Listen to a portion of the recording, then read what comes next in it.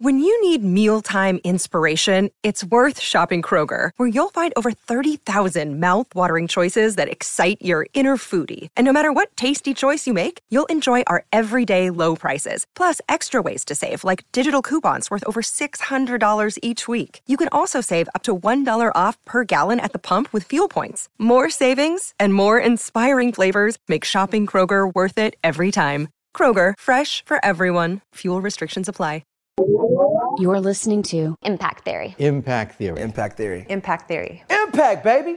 Hey, everybody. Welcome to Impact Theory. Today's guest is Andrew Yang. He's an entrepreneur and former presidential candidate turned philanthropist and CNN political commentator.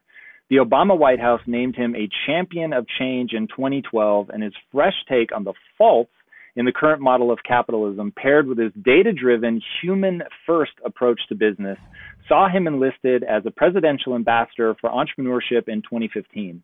Now, despite having suspended his 2020 bid for the presidency, he is nonetheless providing a vision for how we move forward through his podcast, Yang Speaks, and his philanthropic initiatives, including his most recent project, Humanity Forward.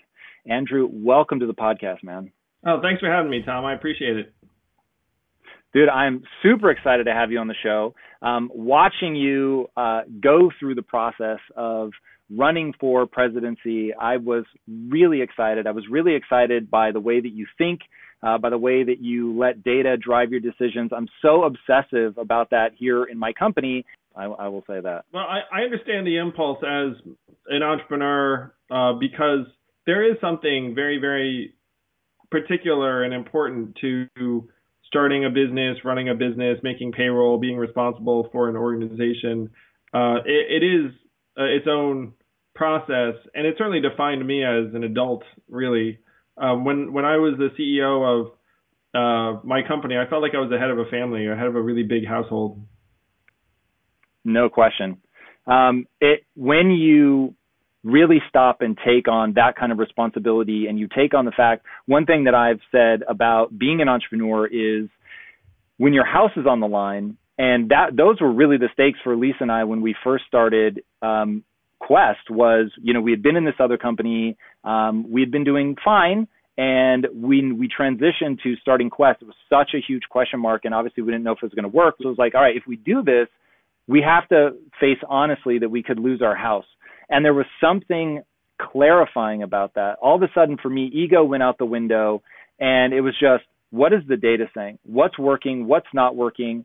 And then as you begin to take on employees, you really do feel like the head of a family. You're like, yo, these people either have a roof over their head or a great Christmas, or they're able to, make sure that their family is eating healthy food based on whether I can keep this company running or not, and whether I make the right decisions or not.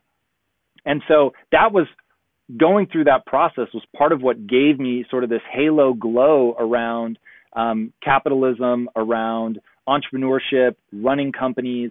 And it's been really sad for me to see how dysfunctional it's become, and that there are so many people. And in fact, there's a couple things I want to talk about. One, why you're doing the podcast, which I think is interesting, and what sort of the core thesis is now that you're not running for office. And then, as we think about fixing the system, capitalism was a system that treated me very well. So I came up middle class, maybe lower middle class, worked my way up, became very successful. It was fucking brutally difficult. Did not feel like things were handed to me. And so I'm looking back like, yo, this is possible. This is amazing. And to see so many smart people say, no, there is a deep and fundamental flaw. And unless we overcome that, people won't be able to change classes. And my sort of did, yeah.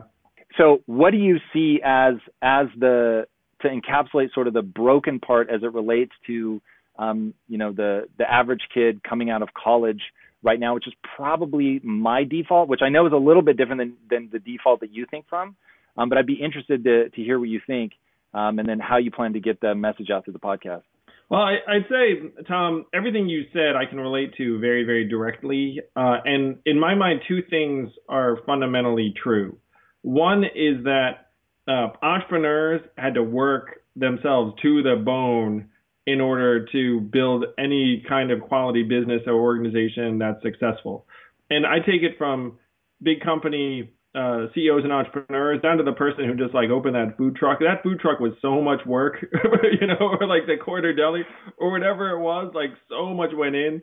Like, like they put their heart and soul into it. A lot of them have their savings or future on the line. Like those things are it's totally the case that if you're an entrepreneur, you work your heart out if you were successful. And then the other thing that's also true now, and I'm a numbers guy, is that entrepreneurship went off a cliff over the last number of years for young people, for 80% of the country geographically, where we've consolidated away a lot of the opportunities that would have existed at another point in time. And so it's funny to balance this tension between being like, hey, go out, kick ass, take names, build something awesome, which I love. I mean, I spent years of my life trying to help people do that. And also, oh, by the way, I've looked at the numbers and we are making it progressively more difficult for anyone to do what I just said. Because, and one of the examples I use, Tom, is like, if you were to rewind a couple of generations ago, what business would someone have started in Indiana or, Mississippi or wherever? And they would have started a flower shop, a hardware store, a kid's toy store, like, some kind of business that like serves people in the community. Like now those opportunities don't even exist. It's like, you have to be an idiot to like try to like a kid's toy store in like Main Street, Indiana. Like that's just dumb because everyone's just going to like hit a few buttons and like get the toys delivered to them. So the nature of the opportunities has changed, and it's made it so that specific types of people are more able to capitalize on the opportunities that do exist. So let's talk about that. What are those opportunities? And I don't know if I'm using this term right, but the circle that I'm trying to square is that when I think about the journey that I went on, so I graduate from college with a degree in film, not exactly very helpful. I didn't, it's not like I have a degree in finance. I have no entrepreneurs in my background. I started at the very first company that was a startup that I worked at. I started as a copywriter and I worked my way up through that company, and then ultimately founded other companies, multiple companies, but founded those from scratch with equal partners and built those up. And Quest was started right at the sort of beginning of the Great Recession. So we started that company in 2009. It was officially launched in 2010, but we were conceptualizing of it in 2009 at the height of all the problems. And we bootstrapped it. So it was like all of the things that I think about, like I'm not the person that should have succeeded, right? I didn't go to an Ivy League. I didn't go learn finance. I don't have rich friends. So what is the sort of core that's fallen out that makes this now so difficult for like me? Are you saying if I were to do all of that now? Well, your story actually feels very familiar to me, Tom. And at this point, probably dozens of entrepreneurs who've done things in different lines of work. The fact that you were a film major or a creative or an artist is actually a very common theme in a lot of entrepreneurs. You remind me, frankly, of many people I know who went on to become successful entrepreneurs. You're like self-disciplined, data-driven, really clear thinking, like no nonsense. It's like someone like you would find ways to succeed in a myriad of organizations, just like when you started out as a copywriter and everyone around you was like, you know what? Like if you give Tom shit to do, he gets it done and it's good and it's actually even better than whatever the heck you gave him originally because he improved on whatever the heck the project was. And then you just keep on accruing responsibilities. You climb up and then you get to a point where you're like, you know what? Like I am actually as capable of anyone as starting a business, running a business. And then you go out and do it. So all of those things are actually achingly familiar to me. It's like if a young Tom shows up in an organization, I get so psyched because you can just dump stuff on that person and then just keep on end up building a whole department and then eventually build a company. So there are people that are built like you, and if you had 100 yous lined up now, it's many of them would still find success really in any circumstance. But there are some people that would not, and the ratio of people that would find success because I'm like a data-driven guy. I'm like almost like pattern matching, where like so if there were like 100 U's like split up among the 50 states, like now it would be a very, very different picture than it would have been a generation ago. I can say that with absolute confidence because like I've just looked at the numbers and the bottom has fallen out in terms of small business formation in most of the country, and the bottom has fallen out for this generation behind us. Like the folks who are in their 20s and 30s are starting businesses at multi-generational lows.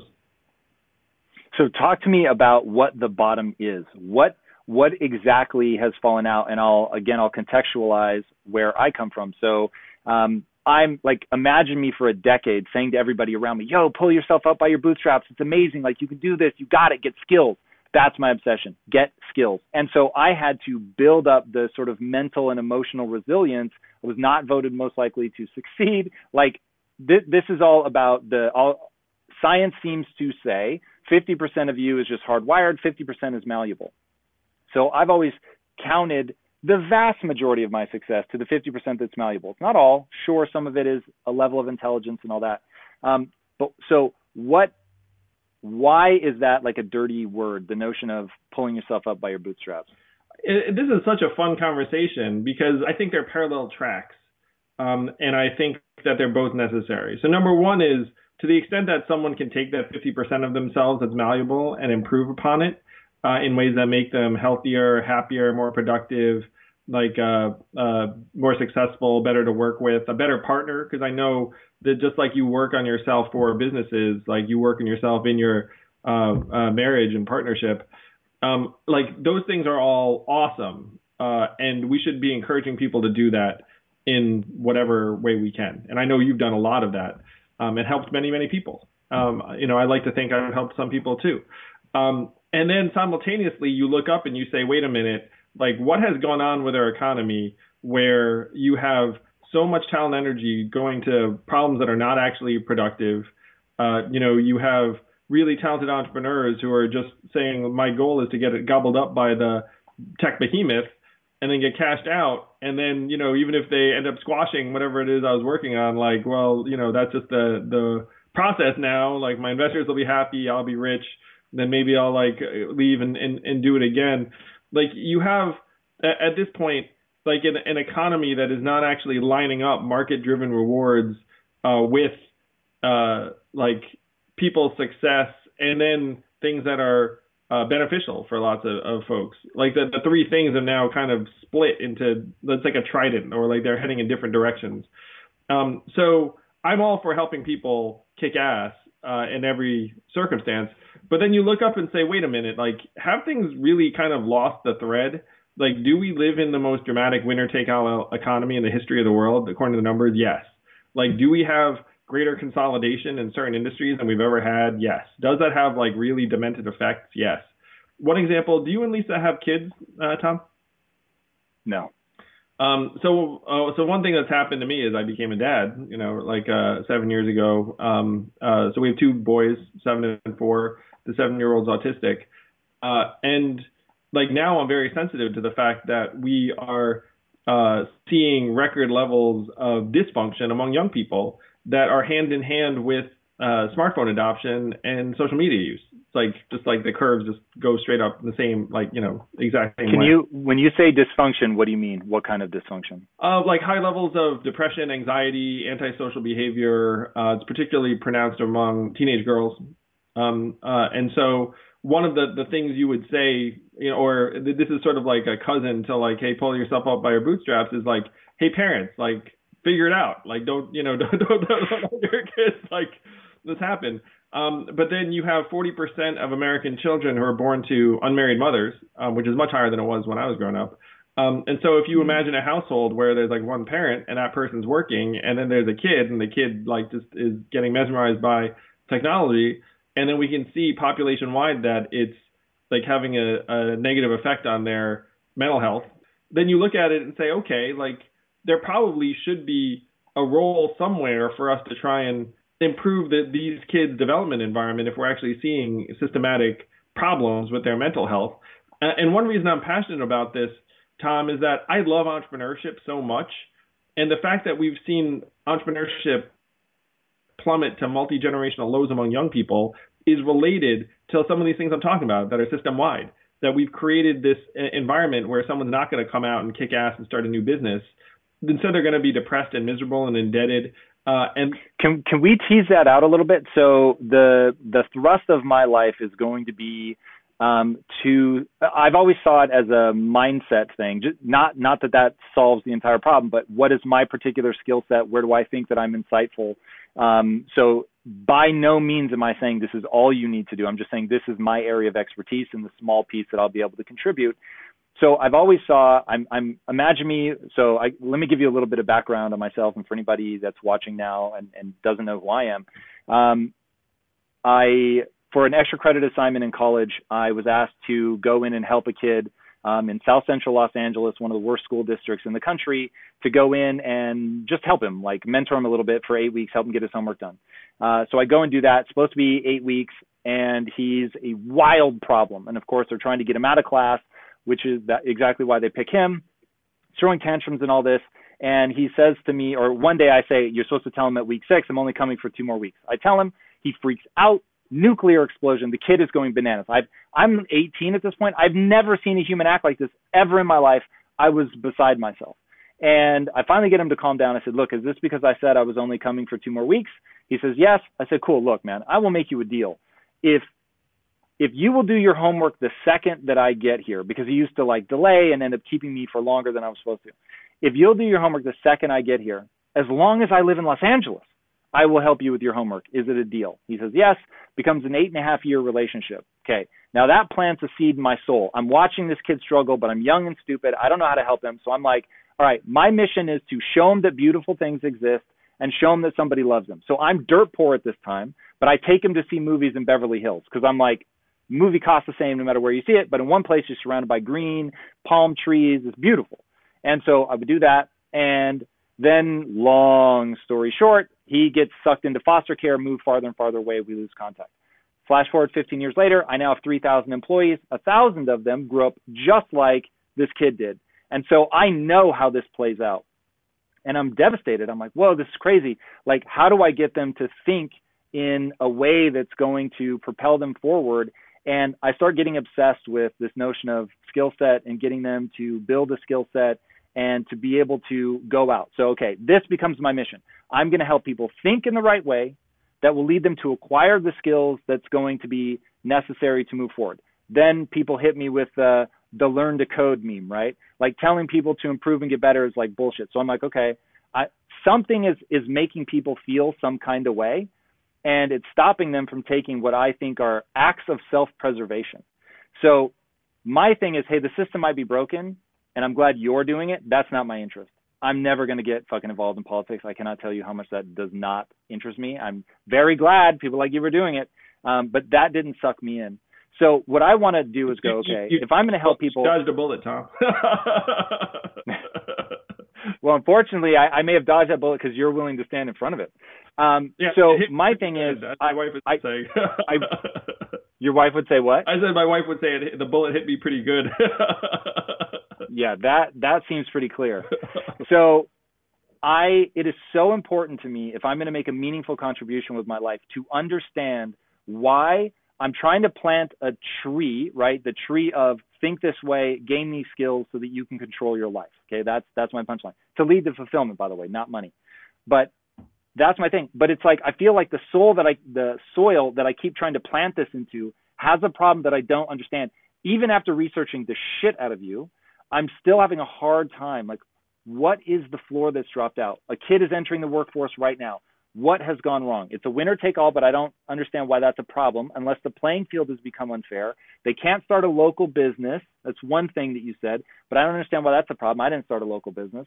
So is it debt load? Is it fear? Is it education? Is it all of those? Like, what, if you had to say like the top 3 things, we need to solve these 3 things that would then make this soil fertile for individual responsibility, which to me ultimately is the punchline, what would those 3 things be? I love this question so much because I think you've hit the nail on the head. which is you're trying to plant the trees and you're like, why is this soil not fruitful? Why am I having so much trouble planting these trees? And so this would be like a personal question. What kind of family did you grow up in, Tom? My dad sort of bounced back and forth between white collar and blue collar. For the most of my life, he was a purchasing manager, and then was an auto mechanic for a while. And then my mom stayed at home for most of my life, but then went into the workforce when I was like 11. And what part of the country was that? Tacoma, Washington. Cool. So number one, I would say is the environment these kids are just reared in, growing up in, where, again, I mentioned a fact where 40% of American kids are born to single moms. That statistic was around 15% when I was growing up in the 70s or 80s. So when I saw that it went from 15 to 40%, I was like, that can't be right. And then I triple checked it, and it's like, yeah, it's right. It's more than doubled since I was a kid. So you look up and say, okay, what does the data say then about growing up with a single parent? And 90% or so of single parents are single moms. So then you look at the kids' outcomes with single moms. And again, we're talking about 40% of American kids, much higher in certain communities, So the data says that if you're a little girl who grows up to a single mom, things are okay. Like you graduate from high school at normal levels. And there are a number of reasons for this. You have a strong female role model. If you're a little girl growing up, you see mom, she's super mom. And little girls tend to be faster to mature. They're good at school. They don't have the same behavioral problems. They graduate from high school and go to college and at like relatively normal rates. If you have a little boy growing up to a single mom, then unfortunately the outcomes are significantly worse, where apparently little boys have higher sensitivity to parental time input. And so if parents spend less time with the little boy, they struggle more. They have higher behavioral problems. They mature more slowly. They have academic problems, and they're less likely to pursue higher education. And so you're looking at almost the new normal for like half of America, 40% of American school kids. So then if you were to go to that kid and say like, hey, you show up to them, and this is probably the sort of experience you had with your mentee when you showed up in LA with a person. You imagine that person multiplied out, and you said you had like 1,000 employees who might have been from similar backgrounds. Like that is the soil. And then you look and say, well, why did the American marriage rate go off a cliff? And there are a number of reasons for this. So marriage and childbearing have both fallen to historic lows in the United States. If you're a non-college graduate man, you have a less than 50-50 shot of ever being married in your life. A high school educated... Do you think that's by choice, or what's driving that? I've never heard that stat. That's terrifying, I guess, if people want it and can't have it. It's less worrisome if people just aren't choosing it. Well, you can project how much of it is like... I'm going to suggest that most dudes probably want to, at some point, settle down. That there's like a period when they don't, but then eventually they do.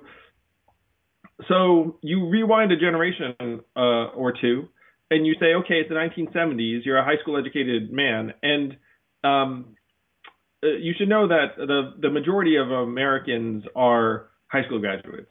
The proportion of Americans who will graduate from college is about 35%. So you're looking at about 2/3 are high school graduates. Another like 10% of that 65% are essentially community college, 2 years, associates, vocational.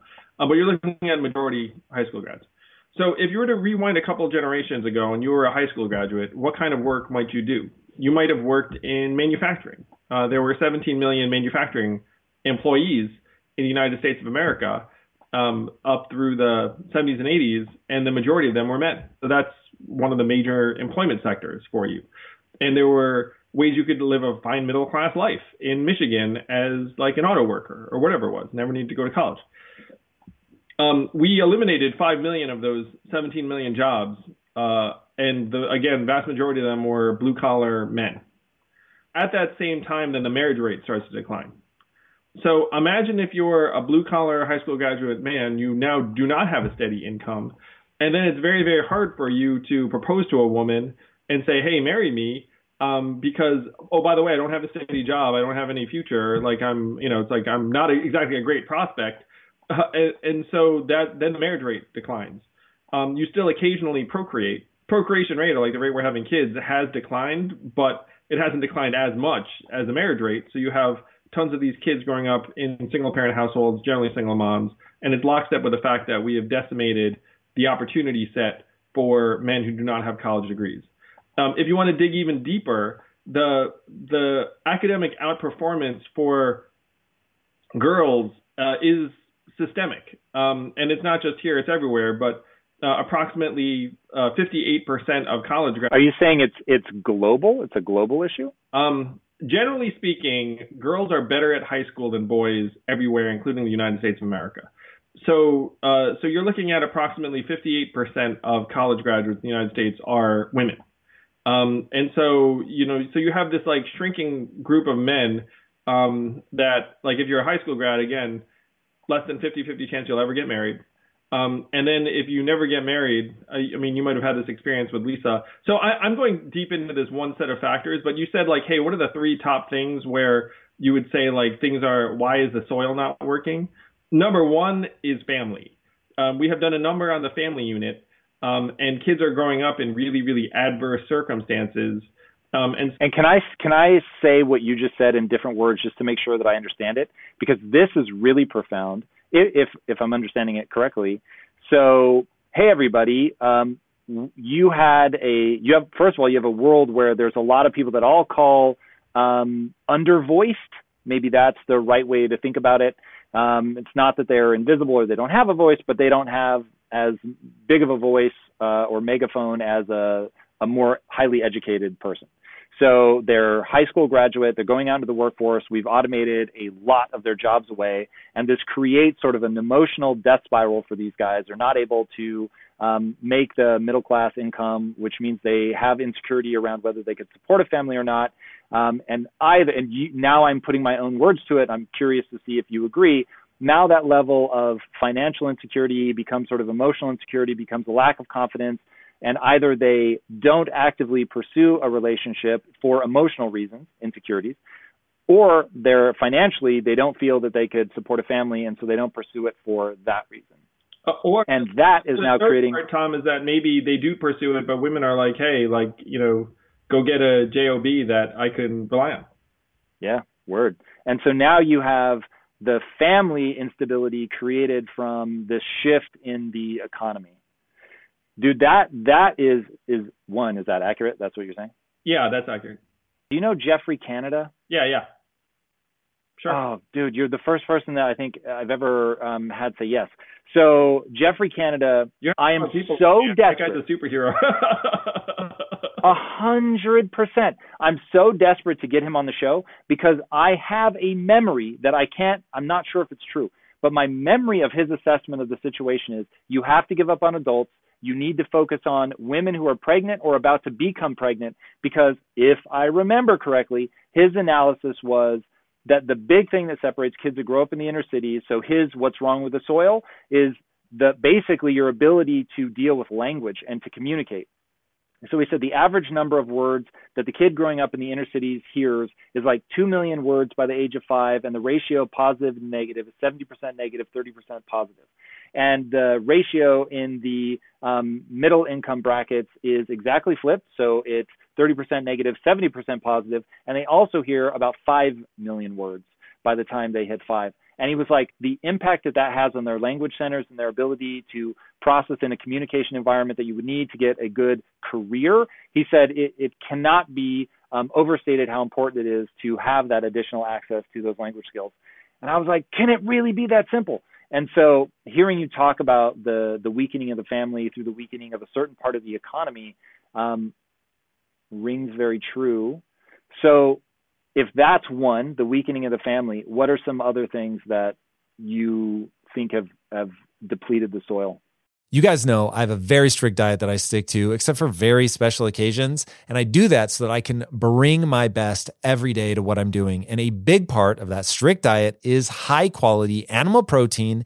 And my go-to source of trustworthy meats and seafoods with no added hormones or antibiotics ever is ButcherBox. ButcherBox is a premium meat subscription service that delivers 100% grass-fed beef, free-range organic chicken, pork raised crate-free, and wild-caught seafood, all directly to your door. I cannot recommend ButcherBox enough. When you eat ButcherBox, you are giving your body the best possible building blocks to work with so you can reach your full potential. You've got to take care of yourself at a cellular level if you want to hit your peak consistently. So ButcherBox is the key. Sign up at butcherbox.com/impact and get our special deal.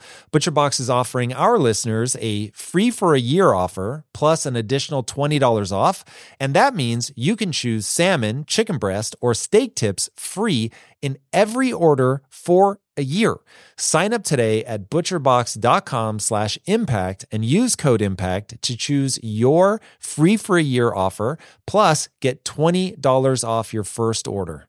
This show is sponsored by BetterHelp. You will never be able to reach your full potential if you are riddled with stress and have a lot weighing on your mind. I can tell you from my own experiences with stress and negative thought loops, you have to find a way to work through whatever it is that's weighing on you if you're going to have any hope of achieving your goals. Therapy can be an option for working through things, and for an online therapy option that is super convenient and flexible, be sure to check out BetterHelp. With BetterHelp, everything is 100% online, and getting started is quick and easy. A brief questionnaire matches you with a licensed therapist, and you can switch therapists at any time for no extra charge. Get things off your chest, process through things with BetterHelp. Visit betterhelp.com/impact theory today to get 10% off your first month. That's BetterHelp, HELP.com/impact theory. In today's highly unpredictable and rapidly changing world, the smartest move you can make from a financial standpoint is to actually understand how money works and how markets move. Because if you want to have any chance of investing your money wisely and growing your financial portfolio, you have to make a profit. And the only way that you're going to do that is either by setting and forgetting or actually understanding what's going on at a macro level. So whether you're a seasoned investor or someone looking for extra guidance, today's sponsor, Yahoo Finance, has got you covered with all the tools, data, and news that you need in one place to grow your knowledge base around what is happening in the world of finance and to make sure that you have the right goals and you're executing well. Yahoo Finance makes it easy to consolidate your accounts so you can effectively and efficiently manage your entire portfolio. Personally, I love how straightforward their platform is to use. It is very simple to get the information that I need, and Impact Theory's own Chief Financial Officer is exactly the same, spending time helping me frame exactly what is going on from a global perspective so that I'm making the smartest decisions that I can. I definitely recommend that you check out Yahoo Finance for comprehensive financial news and analysis. Visit the incredible brand that so many great investors use at yahoofinance.com. It's the #1 financial destination, yahoofinance.com. Once again, guys, head there now, yahoofinance.com. So number one is family. Number two is our educational system. And then number three is the nature of the marketplace right now and what returns your labor can command. So I'm happy to dig into number two, but I just want to talk a little bit about the Geoffrey Canada. The research is really compelling. You know, it's like when you look at the number of traumas that a lot of these kids experience, it makes them incapable of learning. It makes them really, really averse to like certain types of stresses and environments. And then when you show up and you're like, hey, like let's fix it. It's like, you know, you need a time machine. You need a time machine. You need to go back to like when that kid was in the womb, like Jeff's talking about. Yeah. So number two is our schooling system. Like our educational system is designed for an agrarian/industrial economy, and you have social promotion by age, and you're preparing kids for a world and economy that stopped existing a long time ago, really. And so one of the things that breaks my heart is that we have systematically underinvested in vocational education. Only 6% of American high school students are in technical or apprenticeship tracks. In Germany, that's literally 50%. So what we have done is we've essentially said, we're going to pretend that every kid's going to go to college. Oh, by the way, that's not true for the majority of you. And if college is not a good fit for you, we're not going to actually invest in getting you kind of hard technical skills that might lead to gainful employment. Why?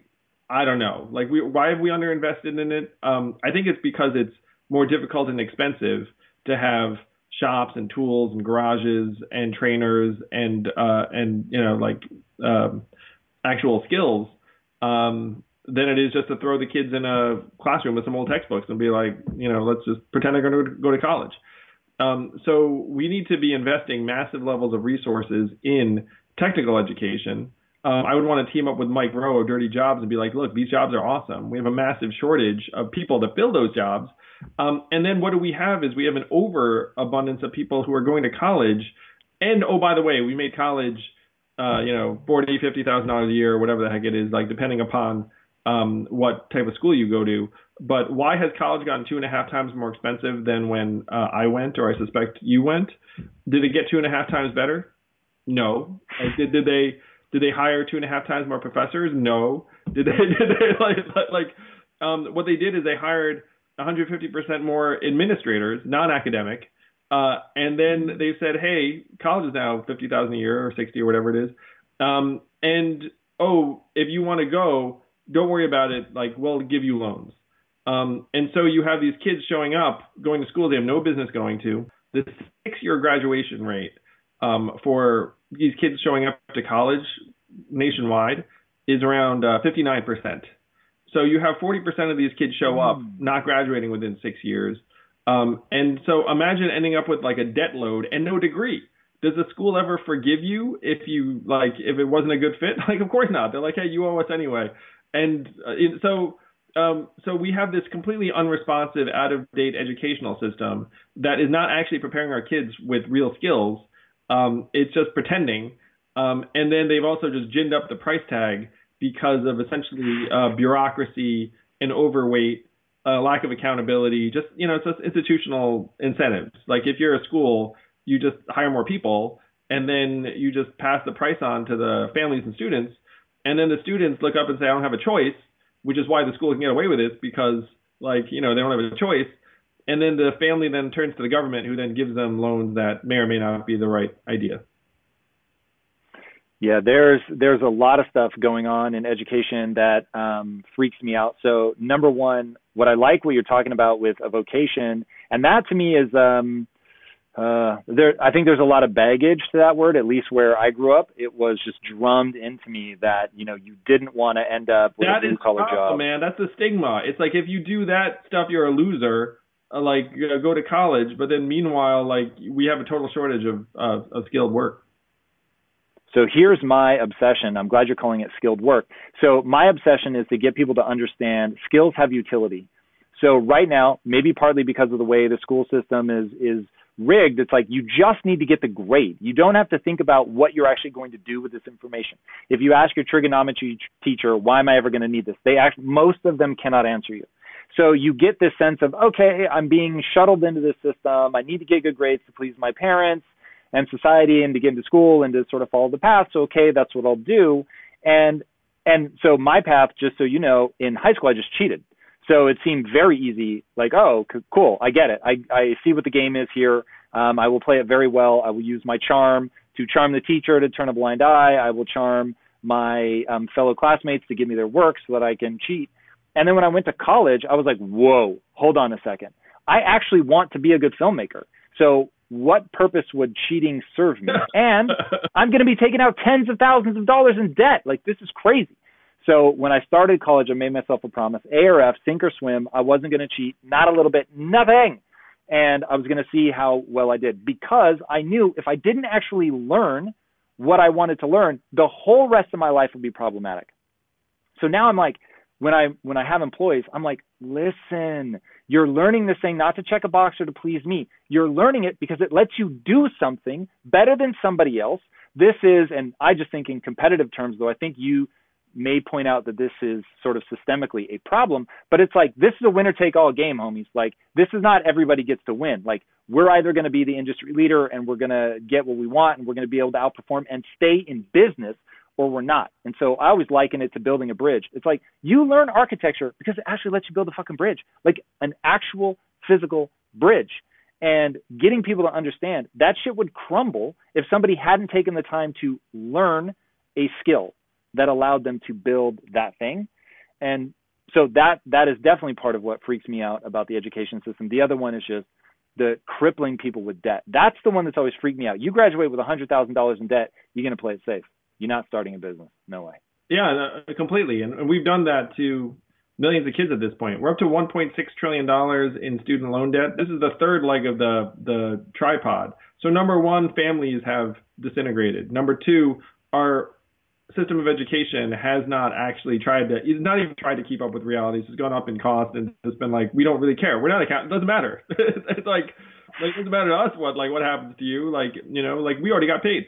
And then number three is the marketplace has changed fundamentally. And so this brings us back to that, the evisceration of manufacturing jobs. Yes. But if you look up, the majority of the jobs that are getting created now are temp gig or contract jobs in the economy. So the marketplace has gotten systematically more punitive, and it's harder to find a path forward. And define punitive for me.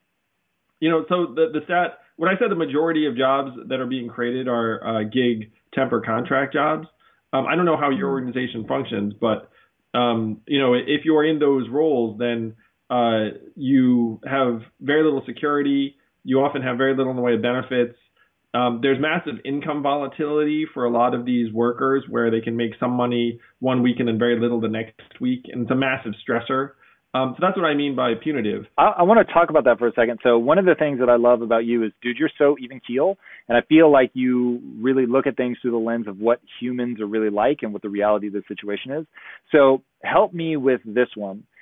One thing that I think is, in going back to education, so my mom and her husband work in education-ish. They work for a school district. That's probably the right way to say it. And when I hear some of the stories about how impossible it is to fire somebody, I'm always telling them, you can't run a business like that. You, under no circumstance. And so I get why you want to reduce or eliminate volatility, but without that, you're not going to get the A players. Like, I would much rather be in a company where I've got to sing for my supper to keep you, because you have options to go wherever you want to go. But I know that I can get rid of you if you're underperforming, so that I can put together a dream team. Now, to keep people, they have to know, like I always tell my employees, I want you to retire here. Like, I get I'm bucking the trend. I'm not interested in 18 months. I'm interested in 40 years. Now, to do that, I've got to create tremendous opportunities. I've got to give you autonomy. We won't go into all the things that I think are that secret recipe for success. But I want to be in that position where if you underperform, I'm not obligated to keep you and make sure that you have no volatility. But if you're killing it, I want you to be winning with me. How do you think about that? That my organization was very similar to yours, in the sense I wanted to keep people, want to invest in them. And that your mom's experience in the school district, like, I would very much struggle in many of those types of environments, because if someone does a bad job, I just want to be like, look, you're doing a bad job. Like, something needs to change, or you got to go. But that's not the way school districts operate. Like, teachers are often unfireable after 3 years. So you should know my operating DNA is similar to yours. And the fact that many of the folks that are like working environments, they're not working environments like yours, where if they kick ass, they're going to be invested in and then have a path forward and then be given room to grow and autonomy. And the organization itself is growing, because that's how you have to create these opportunities, because you keep bringing people in. Like, that's one of the things that was a massive imperative for me, is like, if I'm going to create opportunities for these people, like, the top line has to grow. But you can create a virtuous cycle, because if you get in the right people, they can grow the top line. And so it's like, oh, this is great. like I can just make this thing happen. But then if you get into an environment, like, let's call it a school district, that school district is not growing. And so then, like, how can you create awesome opportunities for, like, different people? It's very hard. That's why you wind up with sort of a zero-sum game, where it's like, hey, those environments where someone needs to die for you to get promoted. You know what I mean? like there's no promotion happening unless and so you'd be like, I can wait 10 years for that. Like that is not unusual in a zero-sum environment. Your organization is unusual and unusually awesome. I always tried to create unusually awesome organizations too. It used to be that people would go, even like straight out of school, they'd go work for a company that had like some mild, reliable growth, and then they could grow with it and they'd have opportunities. But now you're looking at more of these zero-sum environments or contracting environments, where the example I just used, I think, was like my dad worked for GE. Like GE had growth in the 70s or whatever. Like what happened to GE since then? I mean, like the entire plants have like closed down, like, in many parts of the country. And so you're seeing, obviously some pockets of explosive growth in our economy, but in most of the economy, you're seeing something closer to a plateau or even a decline. And then if someone's going to work in those environments, they're just trying to cut costs or like control costs. And then if they bring in new people, they're like, hey, I'm just going to treat you like an interchangeable part. All right, let's talk about the context of where we're at right now. The economy, talk about contracting. The economy is for sure going to contract for some period of time, maybe short, maybe a very long time. How can someone right now, where we may not be able to make the systematic changes that we need to make as rapidly as we need to make them, how does an individual bulletproof themselves against what's going on in the economy right now? Right now is very, very, very difficult time, the most difficult time in a generation. And you should adopt a very lean operating style for yourself. Like this is the time to really batten down the hatches. You have to be very, very realistic that this economy is not going to snap back like a rubber band. Millions of the jobs that have been lost are not coming back.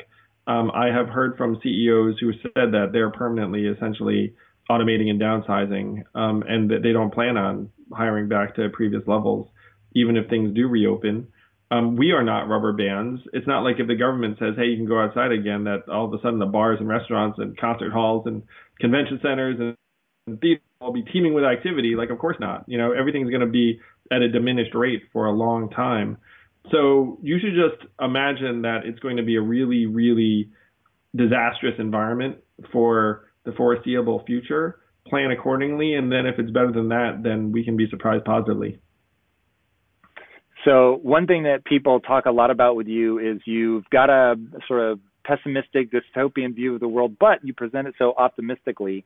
So that's sort of the downside, right? Batten down the hatches, restrict your spending, sort of stay safe, if you will. Understand that you may be weathering a very long-term storm. Now, what are things that people can be doing proactively? My prescription to everybody is, one, get your head right so you can stay clear. Most people are going to panic. Even if you lose your job, panicking is not going to help you. So do whatever you need to do right now to learn to stay calm in the middle of the storm. Number two, understand if you can make money for somebody, you will always be able to find a job. So focus on skill sets, right? What you might refer to as a vocation.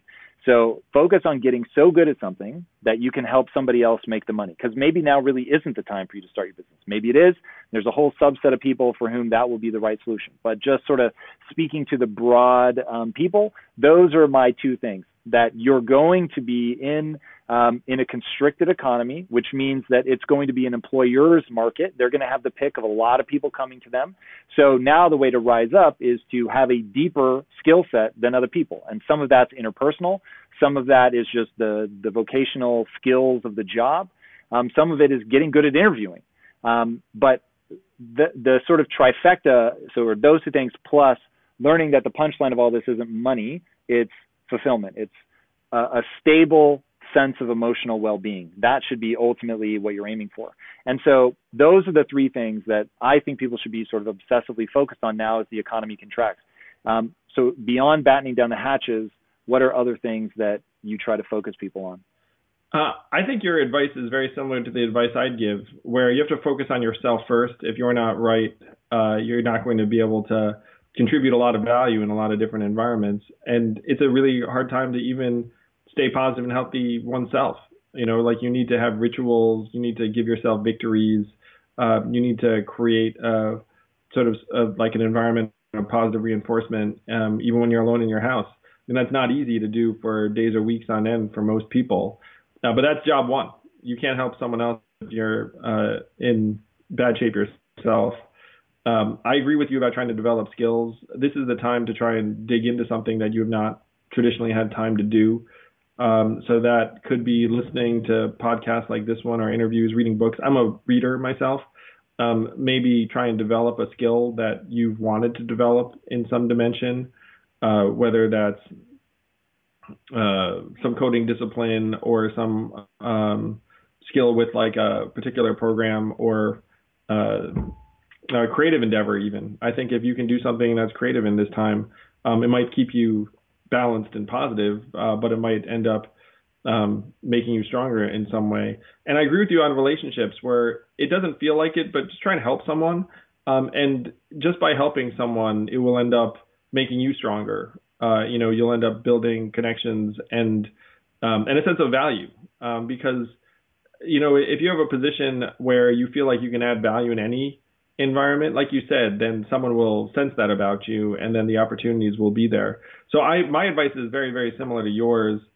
Hopefully that lived up to my like dystopian yet uplifting reputation. So far, so good, man.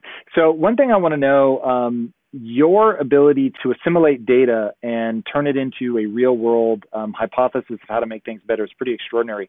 You talked about you like reading. What are some things that you're reading? Where do you find your information? Are you just good at remembering things? Do you have a process for that? Right now, I just started a podcast, which has been great for reading because a lot of the people I have on have written a book, and then being like a reasonably diligent type, I'm like, ooh, I should read this person's book. So my new podcast, Yang Speaks, just launched this week. Number 8 on Apple. Very exciting. Congratulations, by the way. That's extraordinary. Thank you. And so then I've been reading the books that the guests have written, so I can actually flash a couple of them for you because they're nearby. So this one's this is like a politics book. It's a Populist Guide to 2020 by Crystal Ball and Sagar Enjeti. And then if you're a parent out there and you want to read that research on like what technology is doing to our kids, this book iGen by Jean Twenge, who's a PhD. Talking about like what's happening with kids' mental states. So I love to read, and having these guests on has been a great excuse to read. People learn in different ways. Like, my brother-in-law is all about watching videos, in like tutorials. But yeah, just find like a way to learn that you enjoy and then try and go deep. Podcasts. I mean, like I know Tom's got this awesome podcast. I love what you're about, man. Like I hope that people sense that it is okay to be maximizing your skills and self-improvement and sense of responsibility and your control of your life, your universe, while also saying there are systemic problems that we can objectively improve on. And I'm very passionate about trying to do both, frankly. I love your focus on individual improvement because it's about the individual and the world both simultaneously. Yeah, man, that I think it's really well said, A, and B is super important. I had historically I wasn't turning a blind eye to it. It wasn't the thing that I paid attention to. But now as I really hold myself accountable to results and I say, okay, I really feel like I know what people need to do at the individual level, but like I said at the beginning, so many people that I think are just unreasonably good at taking in the data. And I try not to say intelligent because I don't want to dismiss all the hard work that goes into informing, that opinion. But you, Eric Weinstein, Sam Harris, like there's so many powerful thinkers that I've had on the show that I've had a chance to just imbibe their information, and I see it changing the way that I think. And so then it's like, okay, well, cool. If the analogy holds, what I'm trying to do is, plant these seeds that will grow into something. I do have to understand the system, which is the soil, understand what's working, what's not working. So I think it's a pretty powerful 1-2 punch, man. I'm so glad. Like, I'm super conflicted. I really hope you run in 2024. I don't know if that's on the agenda for you or not, but having you as a part of the discourse, I was attracted to you like a moth to a flame, dude. Just the way that you analyze the situation, your background as a debater, the way that you stay super calm, that you actually seem open to new ideas. I am haunted by a quote, and I'm sure you've heard this before, but it's Niels Bohr, if I'm not mistaken, or Planck, one of the two, and said, science doesn't progress with each new discovery. It progresses when the old guard dies and the new guard comes up recognizing the truth is self-evident. That sucks. What a lame way for things to make progress, right? Like, I want to be fundamentally changed by the interactions. You have gotten me to fundamentally rethink, like, how sick is the soil here? Like, is there such a fundamental problem that it has to be addressed? And I think it has become obscenely clear through COVID-19 that the answer is yes, that we were always sort of teetering on this precipice of just catastrophic problem and weren't doing the things we needed to do. So that was a lot of words around thank you for what you're doing. Thank you, Tom. I mean, I respect people who are both open and flexible, but also just awesome at what you do. And, it's like you're clearly awesome at helping people get stronger. And I think it's beautiful. It's like I was an operator, an entrepreneur. If anything, actually, it's just been a learning process for me, like interacting with people in different types of organizations where I'm like, what the hell is going on here? I'd be like, if you showed up and you'd be like, what's happening here? It's one reason why I think that we were able to compete and contend is that we had a different way of doing things than other people in politics in this industry. And I think that Niels Bohr quote, if that is a source, I mean, it's very apt, unfortunately. Like, you don't have like a contest of ideas where like the best ideas win. Like there's actually something of an order, and then you need to upend the order. It's one reason why we feel so far behind in the public sphere. And one reason why someone like you saying like, I don't pay attention to that shit, I 100% respect and appreciate, because because it's like, it's actually entirely rational not to pay attention. But I will say that some of the problems we're facing with the coronavirus, we're going to need our government to improve and accelerate in ways that it never has in our lifetimes. Or we're going to be facing a really, really difficult, challenging time for like years and years to come. Yeah, well said, man. Well, dude, where can people connect with you, learn more, stay engaged? Where do they get the new podcast, Yang Speaks? Oh, thanks, man. Yang Speaks, wherever you find your favorite podcasts. You can follow me on social media. I'm at Andrew Yang or Andrew Yang 2020, depending upon the network. But would certainly love to stay in touch with everyone. We have to dig out of this. We have to make it so that we can plant beautiful trees that become awesome pillars for like companies, families, communities, and build the future that we deserve. I love it, man. Last question. If you had to put into a sentence, what is the impact that you want to have on the world? Right now, I'm focused on eradicating poverty. I genuinely do not think that there's any reason for people to be poor in the most abundant society in the history of the world. We're at $21 trillion right now. Like, we can afford to improve people's lives and give them like decent soil, essentially. And it's not going to work for everyone. You can't make it system wide. But there are some kids growing up right now that just literally have like zero chance, and like you can see it very clearly. And that's something that we can change. I love it, dude. Brother, thank you so much for coming on the show, man. I really appreciate it. Everybody out there, it does not matter your political affiliation. It is about good ideas. If you want to move your life forward, if you want to move the lives of other people forward, I promise you it's going to be an idea-centric approach and not a person-centric or, what your tagline is not right and left, it's forward, which I think is brilliant and is how everybody should be looking at data, should drive decisions. All right, speaking of good decisions, if you haven't already, be sure to subscribe. And until next time, my friends, be legendary. Take care. Thank you, Tom. Hey everybody, thank you so much for listening. And if this content is delivering value to you, please go to iTunes, go to Stitcher, rate and review us. That helps us build this community. And that is what we are all about right now. Building this community as big as we can to help as many people as we can, deliver as much value as possible. And you guys rating and reviewing really helps with that. All right, guys, thank you again so much. And until next time, my friends, be legendary. Take care.